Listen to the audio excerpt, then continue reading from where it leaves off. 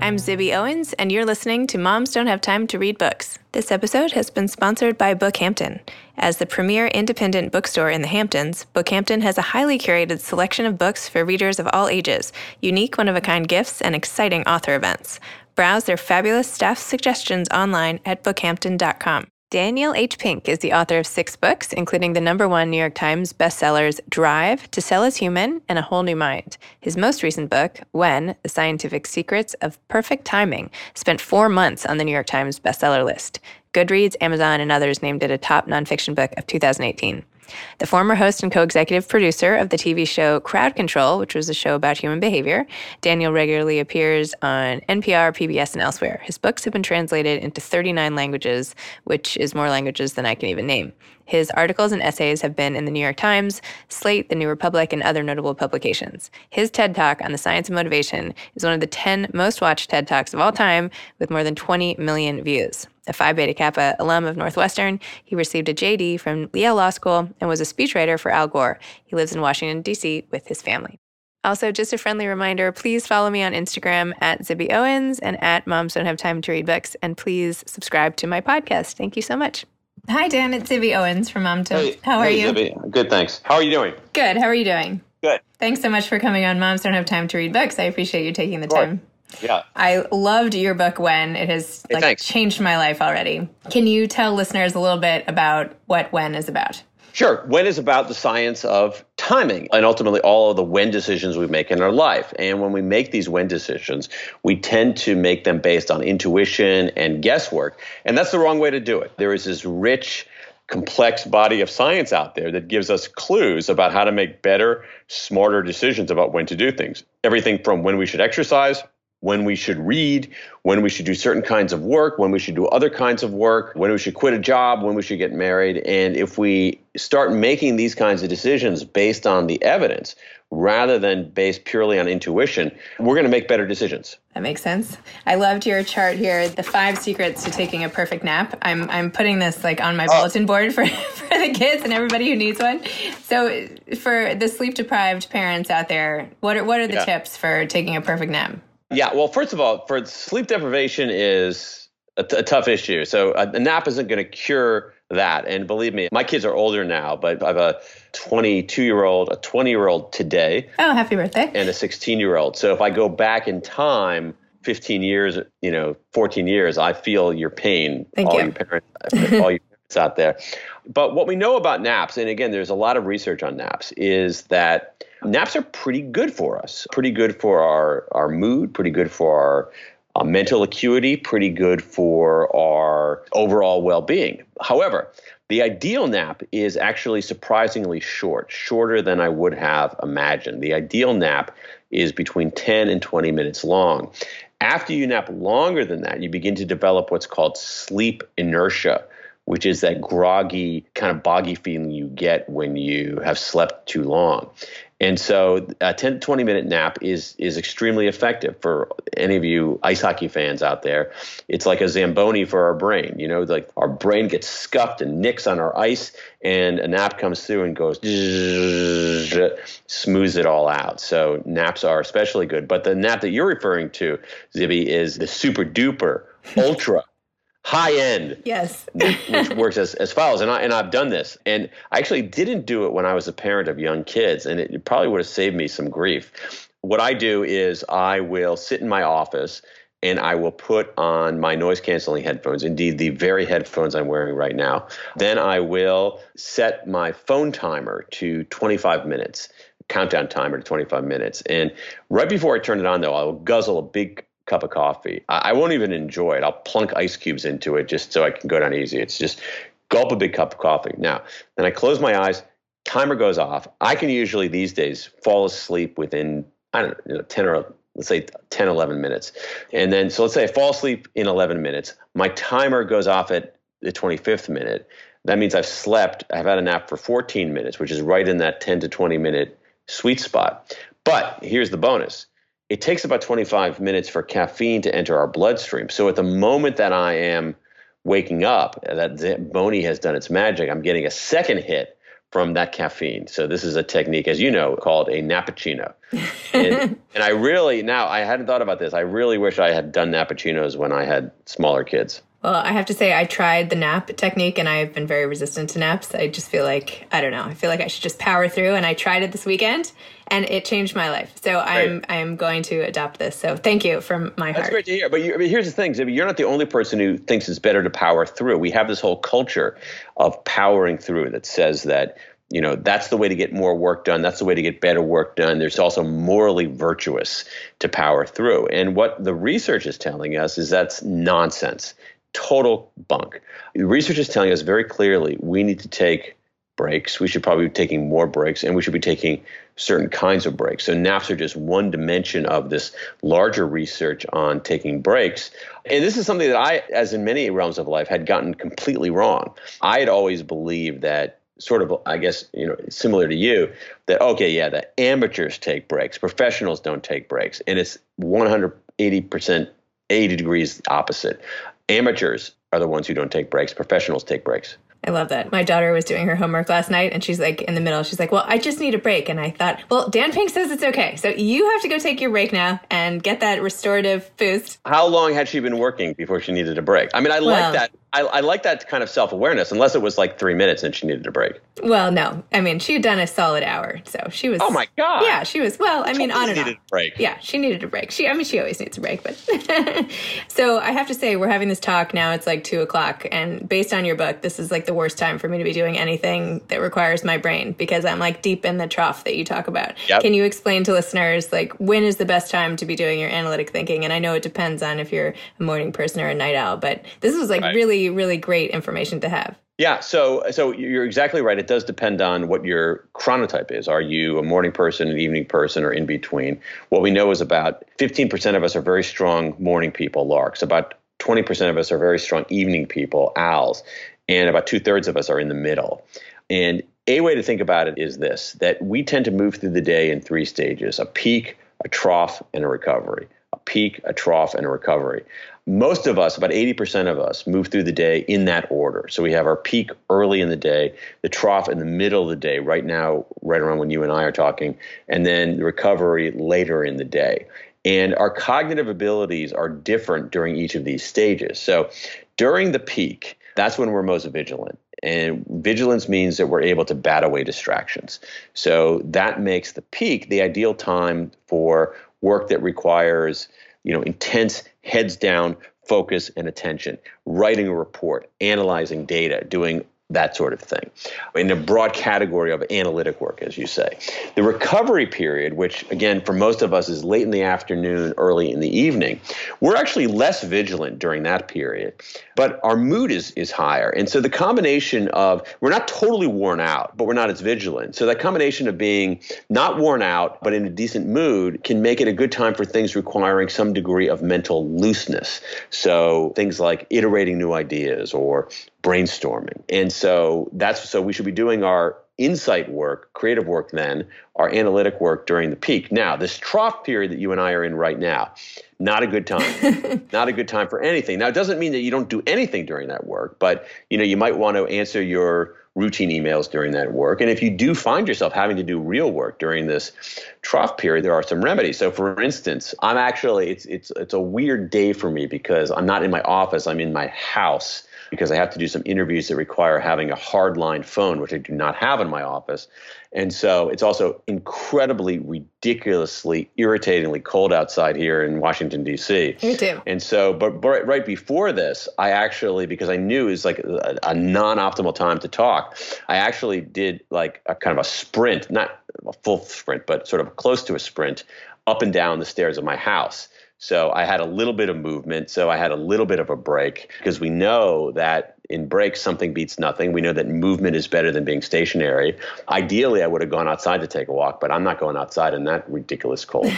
And, so even though I'm talking to you at a non-optimal time, even recognizing that allowed me to take some steps to make it a little bit better. And I like how you had a whole hierarchy of things that can make breaks better. Like the best I felt like you were recommending was taking a walk in nature with a friend, right? Isn't the camaraderie the best and being in nature the best? So yeah, absolutely. So there are these design elements. So outside is better than inside. Moving is better than stationary. This is really important. Fully detached is better than semi-detached. So, a lot of people delude themselves into thinking they're taking a break, and they walk around with their nose in their Snapchat feed or Instagram feed. That's not a break. And also, very interestingly, as you suggest, social is better than solo. So breaks with other people are more restorative than breaks on our own. And that's true even for introverts, which surprised me. And the best time for exercise? It depends, but we can chart that out. It depends on your goals. So if your goal, morning exercise seems to be better for weight loss, although the benefits to weight loss of exercise are not as great as I think people think. Second is morning exercise seems to be better for habit formation, probably because you're less likely to get interrupted at 7 a.m. than you are at 5 p.m. And the other thing, which I think is a pretty strong argument for morning exercise, is that exercise, not only aerobic exercise, but even weight training, gives us a pretty enduring mood boost. And so if it can last like 10, 11 hours. And so if you exercise late in the day, you end up sleeping away some of that mood boost. Whereas in morning exercise, you get it throughout. That said, afternoon and early evening exercise is better for some things, other kinds of things. So afternoon and early evening exercise, like late afternoon, early evening exercise is better for avoiding injury because we're literally more warmed up right at that point. The second thing is that it's better for enjoyment. People enjoy late afternoon and early evening exercise more than morning exercise. And I say that not only looking at the research, but I hate morning exercise. I feel awful when I exercise in the morning. By the late afternoon and early evening, I actually kind of enjoy it. And then finally, late afternoon, early evening exercise seems to be better for performance, believe it or not. Our lung function is higher, our speed is greater, our hand-eye coordination is a little bit better. So it really depends on your goals. But as you see, your listeners can't see this, but you and I are talking via video. I'm actually dressed in my, some workout clothes because around 4 o'clock, late afternoon, I'm going to go to the gym because I hate going to the gym in the morning, but I like going to it in the afternoon. See, if I don't go by 9, forget it. It's done. That's fine. Here's the thing. People should do what works for them. It really depends on their goals. And for me, morning exercise, listen, I want to be one of those badasses who gets up at 4 o'clock in the morning and then works out for 2 hours and then reads 3 newspapers in 2 different languages and is in the office at 7:15. But that's not me. I'm the guy, I'll wake up at 7. I'll get to the office at 8:30. And you know what? I'll go for a run at 4:30 or 5. And that's, it's like the Popeye principle. It's like I am who I am. And you said have your therapy sessions in the morning. This was another good one. There's some really interesting evidence on therapy sessions that we tend to absorb. In general, we absorb messages better. We learn a little bit better. Again, not all of us. People who are owls are a little bit different, but the vast majority of us absorb and learn a little bit more in the morning than in other times of day. So there is evidence that therapy sessions are more effective in the morning rather than later in the day. So what do you do if you're a lark married to an owl? When are you ever supposed to talk? Well, no, that's actually a really tough one, and it's interesting how often that will come up when I talk to people, when I talk to people about this. It can be difficult. And I think that one of the things that you have to do is you have to recognize that the other person's a chronotype is a very heavily biological thing. It's like height, all right? And it's not a character flaw if somebody is an owl. That is, they wake up late and go to sleep late. It's not a character flaw, right? It's not a character flaw if somebody, wakes up at 6 in the morning and then falls asleep at 9 in the evening. It's just like that's who they are. It's sort of like complaining about, let's say in straight couples, oh, I'm really miffed. My wife is short. It's like, okay, what are you going to do about that? She's short. Or, my husband's tall. I hate that. Like, okay, what are you going to do? And so I think that recognizing it as a biological feature is really important. And then just making, whatever accommodations you have. You see some evidence that when you have groups that have a mix of chronotypes, that can create cognitive diversity that ends up making better decisions. So there could be a virtue in that as well. What's interesting is that there are differences in men and women and their chronotypes. Men are more likely to be owls more than women. And even over the course of a lifetime, well, little kids are very strong larks, as most of us know, most of your parents know. They get up early in the morning and start running around like insane nut jobs early, But then around the mid-teens, there is a massive move toward lateness. And again, it's biological. They can be very significant shifts, 2 hours, 3 hours, 4 hours. And that period of owliness exists until about the mid-20s. Then after that, in general, leaving aside the hardcore owls, the 20% of us who are hardcore owls, there is a general return to larkiness, except that women return to larkiness a lot faster than men. And so what you have actually, and I don't have the chart here, but I could be useless to draw it in a podcast. But what the chart shows is that among straight couples, male-female couples of the same age, they almost always have incompatible sleeping times. The man in general is a little bit owlier than the woman. Yeah. I feel like my husband and I never agree on what time to book a flight, because I want to fly at like 9 a.m. and he wants to fly at like 9 p.m. So, yeah, I'm like, here's the thing. I'm going to side with you on that, leaving aside your husband's chronotype here for a moment, because early morning flights are less likely to get delayed. Ooh, thank you for See, that's the argument. The first flight of a day is far less likely to have a problem or get delayed than a flight later in the day. Excellent. Thank you for helping me win that argument from now on. That's very, very helpful. Another thing that I thought was great, that as a companion to your book, you have all these little videos on your website that are short and they're like animated, and you have the words underneath so people can read them. You have audio so people can hear them. I feel like someone was like, this is the best educational framework for making a story, because people like learn in such different ways. Was that your goal there? Because I feel like that was... well, thank you so much for saying that, because those things are what you're referring to, I call pinkcasts, which are these... Yes, I'm sorry, pinkcasts. No, that's cool. It's cool. Super short videos. I started out as an experiment. I try a lot of experiments of trying different ways of conveying ideas, and like many experiments, most of them don't go anywhere. This is one that's actually worked pretty well. And the idea was that a lot of people online, especially on their phones, didn't necessarily want to watch a super long video, but people were still curious and wanted to learn. And if you could distill something to 60 seconds, 90-second video, and actually and we changed a little bit. We have the subtitles underneath them so people don't even have to turn on the sound. If you can leave people with one idea, one tip in 60 to 90 seconds and do it in a way that is mildly entertaining, it'll prove to be pretty popular. So that has worked pretty well. And what I'm working on right now, as a matter of fact, is actually taking those pinkcasts to the next level, making them even a little bit more entertaining, a little bit better produced, but still leaving people with that one tip, that one takeaway that they can use in their life. And I liked how you always sort of ended it with some sort of a joke or a pun, or like, it was perfect. They were all like wrapped up with a little bow. I loved it. Anyway, thanks. Looking forward to more of those. Thanks. So you have had 20 million views of your TED Talk. What does that feel like? How does it feel to know that 20 million people out there are watching you talk and really learning from your ideas? Well, I mean, it's 20 million views. We don't know if it's 20 million people. Like, it could be that I'm sitting here. It's your mom 10 million times. Yeah, or I watched it myself 19 million times. So, but you know what? I don't think about it that much. I mean, I'm just glad to be able to, it's what we were talking about before with the Pinkcast. It's like, what I do for a living as a writer is try to do deep, real research that gives people some insights into their world. Because I think that people have, they're overwhelmed with day-to-day experience, and they're missing context. They don't understand how the pieces fit together. So I think if I can provide people that and translate that research in a way that is accessible, and then give them something to do about it, then I'm doing something reasonably good for the world. And today, especially, you and I are talking via Skype. You've got this podcast for this audience of parents, mostly moms. There are all kinds of ways to get ideas out there. So I think you really have to endlessly experiment with what are the best ways to tell stories? What are the best ways to convey ideas? What are the best ways to make arguments? Try stuff.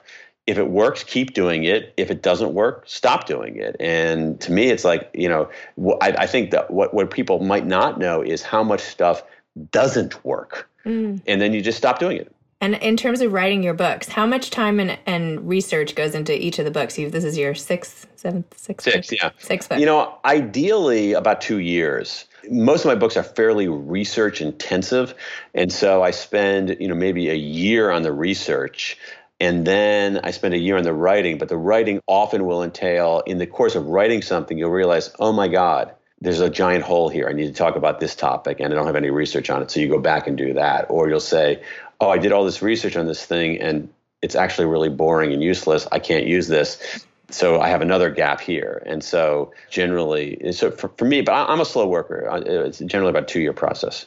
And it sounds like from your acknowledgments, you have your kids helping you out now?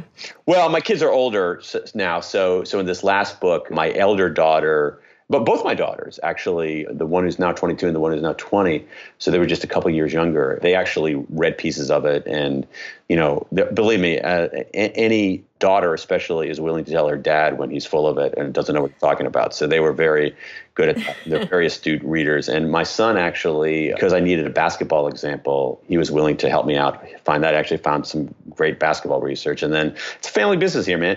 And then my wife, is a hugely important part of all of these books, from the conception all the way through the final editing and things like that. And for reasons that I can't understand, she is willing to sit in a small room with me while I read pages out loud to her, and also read the pages out loud to me. I find I like to edit by hearing the words sometimes. And so this book and other ones, Jessica, my wife, has literally read every single word out loud to me. And here's the thing.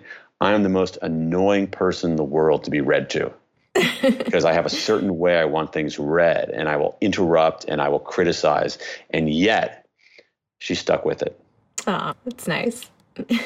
And what do you have? What's your next book? What are you working on now? I don't know. You got any ideas? I'm trying to figure that out right now.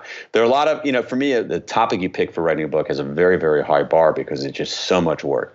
It's, I've been doing this for a long time, and still it's really hard to write a book, and it's really hard to write a good book. And it takes a lot of effort. And even if you've done it before, it gets a tiny bit easier, but actually not that much easier. And so for me, I want to pick a topic that I really, really am into. I think sometimes journalists will write an article about something and it's kind of interesting, and then they'll decide to write a book about it without fully vetting it. And, it's sort of like getting married to somebody after 2 dates. It's like, okay, I had a pretty good time in those 2 days, but that doesn't mean you get married. Like for me, the bar is very, very, very, very high. So I've actually explored several ideas and even written full proposals for books that I eventually said, I don't want to live with this for several years of the rest of my life, or this isn't quite good enough. So I'm trying to figure that out right now. All right, I'll send you some ideas later. Sure, I'll take it. Yeah. I'm a little desperate. Do you have any other advice aside? That was pretty helpful right there, but any other advice to aspiring writers? Oh, sure. Yeah. So just recognize that writing is really, really, really, really hard. And what you see on the page is often the product of a lot of sweat and torture. Don't get the idea that any writer just simply shows up, blah, blah, blah, blah, blah, blah, blah, sits down and, they start taking dictation from God. It doesn't work that way. To me, the best advice I can give to writers, aspiring writers, is number one, you got to read a lot. I'm surprised by people who say, I want to be a writer, and they actually don't read very much. You're not going to be a writer that way. Second thing, or maybe the first thing, is in terms of day-to-day practices, is that it's really important to treat, at least it is for me, to treat writing like a job, all right? You don't just start writing whenever you feel inspired. If I waited until I was inspired to write, I would have 0 books to my name. All right. What you should do is instead, I treat it like in some ways a blue collar job. I've said this many times. I liken writing to building a brick wall, right? What do you do to build a brick wall? Like a giant brick wall, right? You show up on day one with your supplies and put up a few bricks. And then what do? You show up the next day, put up a few more bricks. And the world doesn't care whether you're in the mood to put up bricks that day or not. You just freaking show up. And if you just show up and show up and show up and show up and treat it like a job, treat it like a blue collar job where you have to do the work, you'll be surprised at how often inspiration will come because you've shown up. So it's really just show up every day and read a lot. I think those two things.